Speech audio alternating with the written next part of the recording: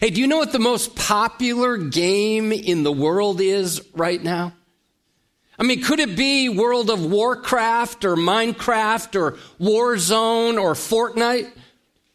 Or for another generation, maybe your guess would be Monopoly, Risk, Bunko, Scrabble, Battleship, Chutes and Ladders. Or perhaps it's a fantasy baseball game with the Cubs winning the World Series. Oh, that is a fantasy, isn't it? Actually, it's none of those. The most popular game in the world is also the oldest game. And it's been played by every human being ever born. It's called the blame game. And most of us are experts at it. And the problem is that this is not just a game. It has ruptured relationships. It has fractured multiple families. And the blame game lives in our spiritual DNA. You see, after Adam and Eve ate the forbidden fruit, sin's first consequence was shame. They tried to cover themselves up. They sewed fig leaves together, those itchy leaves. They kept falling off. It didn't work. And after this, they heard the Lord God walking in the garden, and so they cowered in fear and they ran for cover. The shame of their sin caused them to hide from God's holiness. And just a short time earlier, they had enjoyed intimate fellowship. But now the fruit of disobedience had caused distance and dissonance between them and their Creator. After covering up and attempting to conceal themselves, we read these words in verse 9 of chapter 3 of Genesis. We read, "Where are you?" God calls out to Adam.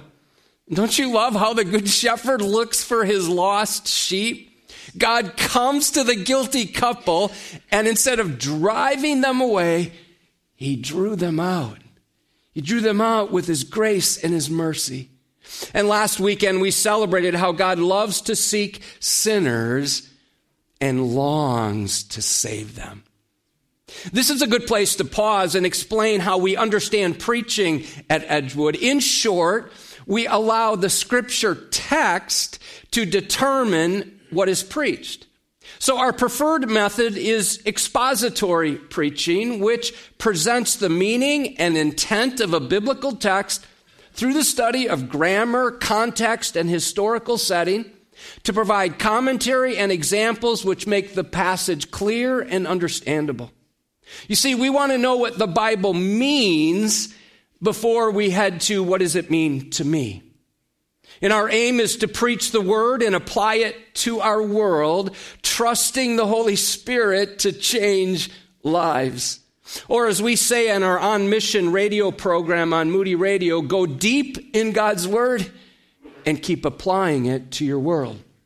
Well, because we're going through these first chapters of Genesis, verse by verse, we've come across some topics that have incredible application to our cultural situation.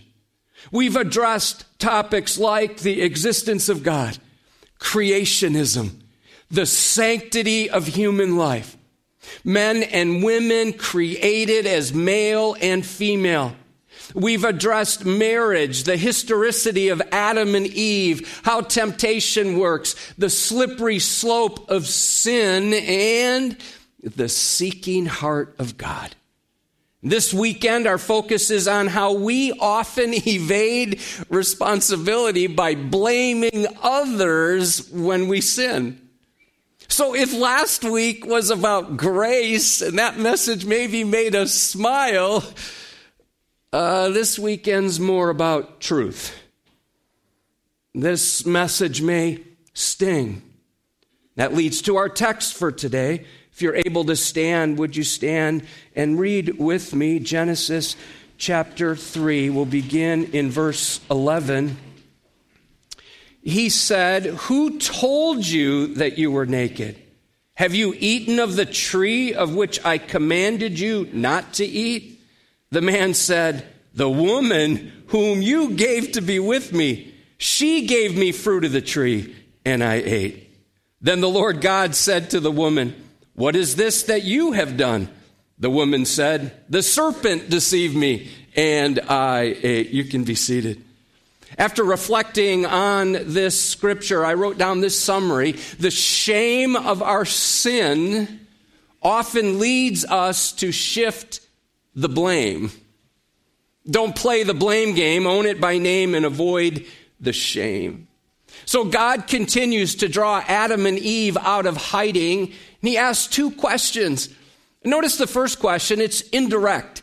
It's designed to stir up Adam's conscience, to elicit a confession. Who told you that you were naked? It's a rhetorical question designed to help Adam link the shame of being naked with the guilt that comes from disobeying God. You have observed, haven't you, how our culture is so quick to get rid of any kind of guilt? I mean, don't feel bad for what you've done. You do you. You live your truth. I'll live my truth. If you feel bad, think of a way to get rid of that. Listen, there is something called true guilt. And guilt is actually God's gift, because once we admit our guilt, we're in position to receive God's grace. The second question follows immediately. It's more direct. Have you eaten of the tree of which I commanded you not to eat? The word order in Hebrew intensifies the question. Did you, from the tree which I commanded you not to eat from, eat? You see, God was inviting Adam to acknowledge that the shame that he was experiencing was a direct result of his sin, so that Adam would confess. God was reminding Adam that when he ate of the tree, he was deliberately disobeying the very clear command. Go back with me to verse 17 of Genesis 2. But of the tree of the knowledge of good and evil, you shall not eat. For in the day that you eat of it, you shall surely die. Here's what we're going to see. Adam was very uncomfortable answering that question. He'd rather shift the blame, minimize what he did, and make himself out to be a victim. Some of us do the same thing. See, instead of running behind a tree, they now hide behind 5 different excuses, which are still very common today. Now, before we go much further, let's just collectively confess we are no better than Adam and Eve. In fact, we've had millennia to perfect the blame game. And most of us qualify as expert gamers. And so as we walk through these verses, let's be willing to hold up the mirror of God's word so we can see ourselves, not the person we're sitting next to. So we can see ourselves as we really are. First thing we see, the first excuse, is to accuse others. Instead of answering God's yes or no question by just naming what he did, Adam did some gaming and he went straight to blaming. Join me in verse 12. The man said, the woman whom you gave to be with me, she gave me fruit of the tree, and I ate. The first person he blamed was Eve. Actually, he called her the woman. No doubt to distance himself from her. I'm reminded of what President Bill Clinton did, his infamous excuse for sin, when he referred to Monica Lewinsky as that woman. You see, Adam tried to pin his sin on Eve. She gave me fruit. It's almost like Adam didn't have a choice. If it weren't for her giving the fruit to him, he never would have munched on the mango. Now remember, a couple weeks ago, we don't have any evidence that it was an apple. It may have been, it doesn't say. But Adam's sin is particularly egregious because he blamed Eve after he had just complimented her. after he had just broken out into this beautiful Hebrew poetry. Genesis chapter 2, verse 23, this at last is bone of my bones and flesh of my flesh. She shall be called woman because she was taken out of man. Hey, are you devious and defensive like Adam was? Do these expressions sound familiar or something like them? If only he weren't so lazy, I wouldn't have blown up. Or I wouldn't drink so much if she would just stop nagging me. As someone has said that if you can smile when things go wrong, it means that you've thought of someone to blame. In Exodus chapter 32, we see an example of how Aaron shirked responsibility for his sin when he made a golden calf to worship. Here's the setting. Moses is up on the mountain meeting with God. He gave him a chance to confess when he came down. So Moses asked Aaron a question. What did this people do to you that you've brought such a great sin upon them? Would you note how Aaron tried to evade the question and avoid responsibility? His excuse is lame. Aaron said, let not the anger of my Lord burn hot. You know the people, that they are set on evil, for they said to me, make us gods who shall go before us. As for this Moses, the man who brought us up out of the land of Egypt, we do not know what has become of him. So I said to them, let any who have gold take it off. So they gave it to me. I threw it in the fire, and out came this calf.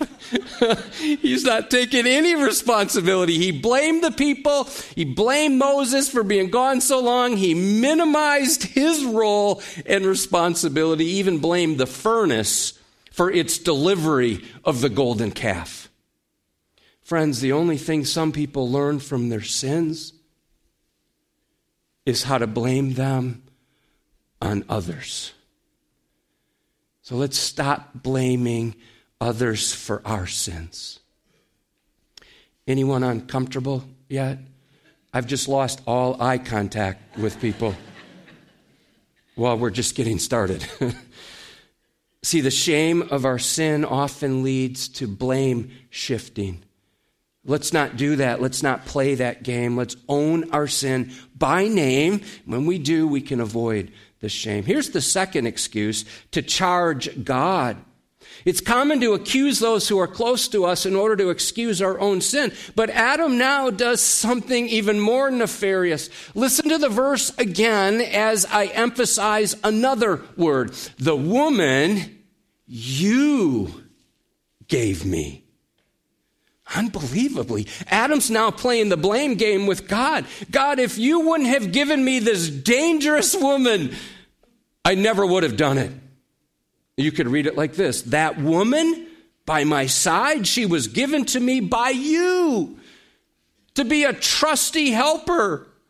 She gave me the fruit. Have you noticed God often gets blamed for choices we make? Consequences that happen in our life because of choices, we take it out on God. God often gets blamed for every bad thing that happens in the world. One pastor put it like this: Adam implies that a better God would not have given him Eve. Adam's becoming like Satan, who argued that a better God wouldn't withhold anything from his people. Like the serpent, Adam says that God's good gift is actually malicious. He's minimizing and criticizing the goodness of God. Adam's trying to blame God in order to alleviate his own shame and his own guilt. Proverbs 19:3 tells us this does not work out so well. When a man's folly brings his way to ruin, his heart rages against God. See, those who charge God with their own sins end up getting very angry and becoming bitter. Incredibly, in the book of Job, when you get towards the end, God starts asking Job questions. Listen to Job 40, verse 8. It's quite convicting. This is God speaking to Job. Will you even put me in the wrong? Hey, Job, will you condemn me that you may be in the right? Notice how Adam used the word gave twice. First, he said Eve gave the fruit to him, and second, it was God who gave Eve to him. Adam's implying that God is ultimately responsible for what happened. Remember James 1:13, let no one say when he's tempted, I'm being tempted by God. For God cannot be tempted with evil, and he himself tempts no one. So the shame of our sin often leads us to look around and begin pointing fingers at others or at God. Don't play that game. Own your sin, and in the process, you'll avoid the shame. Number 3, pointing to circumstances. So inherent in this passage is another excuse, and it's found in the phrase Adam used when he blamed Eve. Here's the phrase, to be with me. She's with me. Adam's pointing to situations or circumstances as reasons for sinning. Well, let me flesh that out with some examples. It might sound something like this in our world today. Everyone else is doing it. I was just in the wrong place at the wrong time. Or my situation is so bad that looking at porn is an outlet for me. Or my boss doesn't appreciate me, so it's okay to falsify my expense report. I was at a party and someone offered me drugs and I just couldn't say no.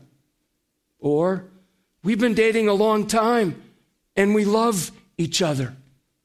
Or I just have a short fuse, so I blow up sometimes. Or if I wasn't so tired, I wouldn't have tossed that verbal grenade at you.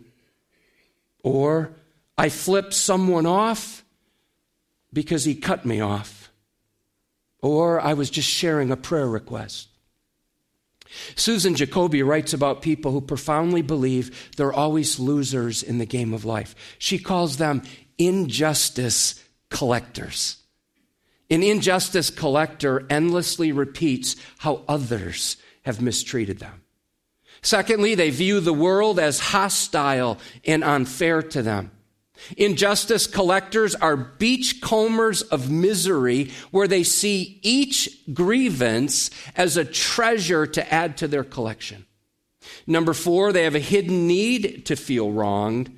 And finally, they live by the childish notion that life should always be fair to them.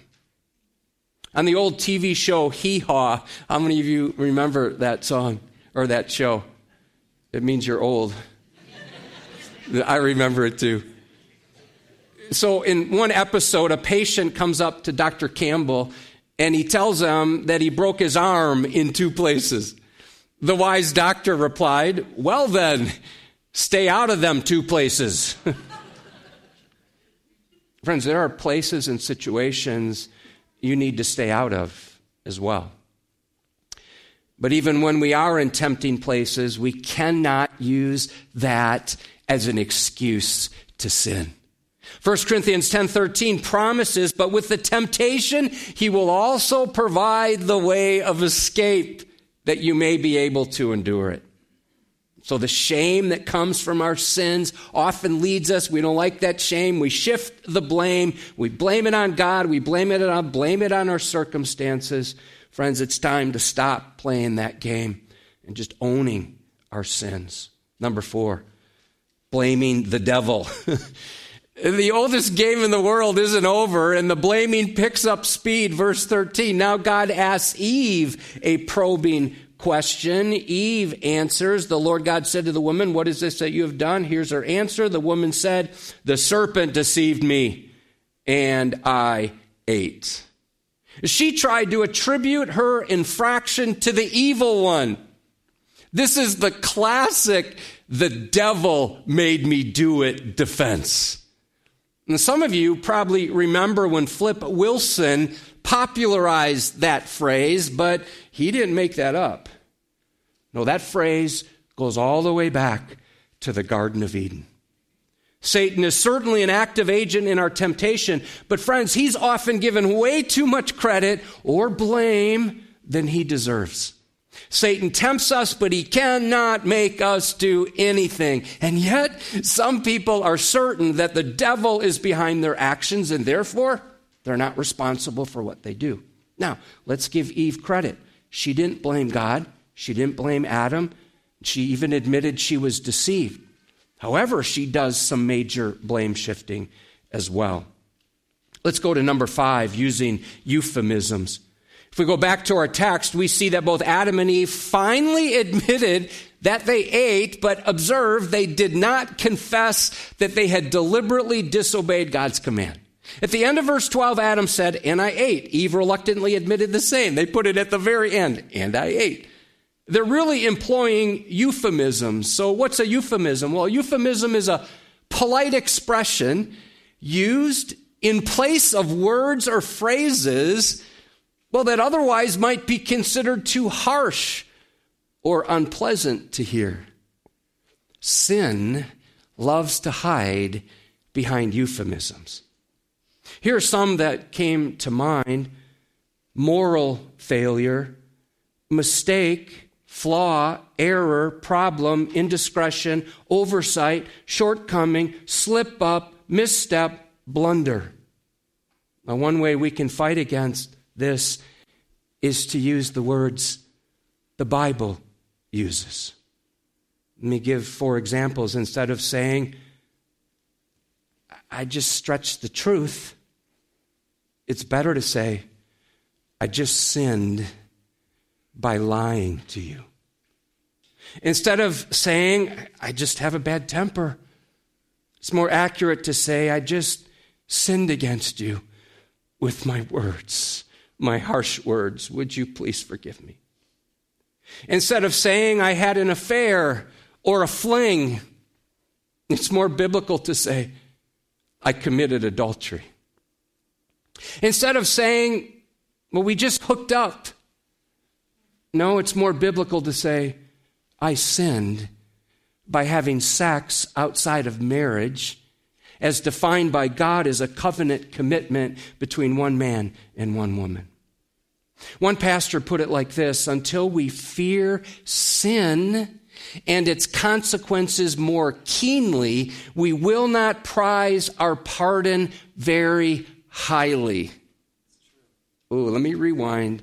Until we fear sin and its consequences more keenly, we will not prize our pardon very highly. So I don't know what you're thinking, but you're probably thinking, "Man, this is like in your face today." All of this may sound blunt, but listen, stay with me. It's better to call sin what it is. Why? Well, let me tell you why. I can't wait to tell you. There's a solution for sin. It's called repentance and forgiveness. So here's the deal. Until we acknowledge that we've sinned, we'll just stay living like we are, blaming, living with shame and guilt. We won't experience the forgiveness and the freedom that God wants to give us, and we'll continue to swim in our shame and be gutted by our guilt. It's one of the many reasons I love the ministry of Celebrate Recovery. Most who are involved in that ministry are quick to admit their sins. They're quick to admit what they've done wrong and receive forgiveness. I have a friend who used to work for DCFS as an investigator. And one time I asked him, what % of people end up blaming somebody else or a circumstance for their problems? He didn't even have to think. His answer was so quick. He said 60 to 70%. He often tells people, quote, "It would be nice to hear the truth for once. I've been lied to enough today." Friends, the shame of our sin, if we don't deal with that, leads us to shift the blame. Let's be done playing that game. And let's call it what it is. sin so that we can avoid the shame. Ponder these questions. Number one, is it your practice? Is this your go-to behavior to accuse others in order to excuse your own behavior? Question two, are you quick to charge God with wrongdoing as an excuse for doing wrong yourself? Question number three, do you point to circumstances instead of being quick to confess your sins? Number four, do you blame the devil to avoid your own shame? And finally, do you use a whole bunch of different words as a way to avoid the clear commands of God and to avoid what you've done and what God calls it? I like how someone put it, if you could kick the person in the pants responsible for most of your trouble, you wouldn't sit for a month. I'm not going to repeat that. You can talk to your neighbor after the service. But listen, most of us, if we're honest, we think our sins smell better than other people's sins. We're really quick to justify ourselves and blame other people while looking at others and judging them quickly. How do I know? Because I do it, and so do you. And I think it's because we secretly look down on people who sin differently than we do. Listen, get this, without a deep working of the grace of God and the Holy Spirit convicting us and tenderizing us, we will continue to do exactly what Adam and Eve did and will perpetuate the blame game for future generations. On Thursday night, Pastor Kyle led an outstanding training event for over 50, that's right, 50 of our growth group leaders and those involved with intentional discipleship. After hearing testimonies of life change, I was reminded again how spiritual growth happens best in groups. As part of our Everyone vision for 2023, we're encouraging everyone to be involved in a group and for everyone to be discipled or to be involved in discipling others. And now we have a number of new leaders, so we're able to offer new groups. I'm thrilled about that. But here's another advantage of being part of a group. When you're in a group, you receive encouragement in your faith journey. So you continue to pursue God and pursue holiness and godliness and stop blaming others. You get encouragement and you also receive accountability. And if you're not in a group yet, simply fill out the Next Steps card in front of you. We have all kinds of groups. There's groups meeting right now during this hour. There's groups at 10:45. There's actually a group that meets at 8 in the morning on Sundays, and we have groups throughout the week as well. One evening, several college students spread Limburger cheese on the upper lip of their sleeping roommate. Upon awakening, the young man sniffed, looked around, and he said, "This room stinks." He went out into the hall, sniffed, looked around, and said, "This hallway stinks." Then he went outside, and he looked around, sniffed, and said, "The whole world stinks." Friends, we all have Limburger on our lips. And that stink, that smell we smell, comes from the foulness and the rancidness of our own hearts. Listen, we must accept full responsibility for our guilt if we hope to experience God's grace.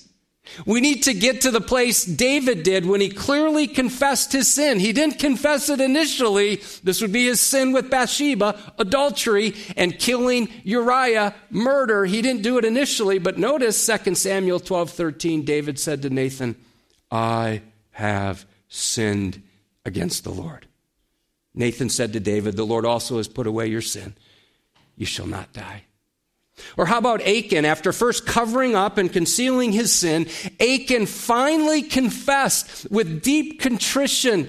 Joshua 7:20, truly I have, notice, no blaming, no pointing to circumstances, I have sinned against the Lord God of Israel, and this is what I did. If you keep reading, he gets very specific on what he did. Write this down. If we don't own our sins, they'll end up owning us. Or say it like this, when we keep silent about our sins and just blaming everybody else, our sins will consume us. We have a choice. We can confess or suppress our sins. David learned this the hard way. Perhaps you're here today or you've been here. Check out Psalm 32. When I kept silent, my bones wasted away. It affected him physically.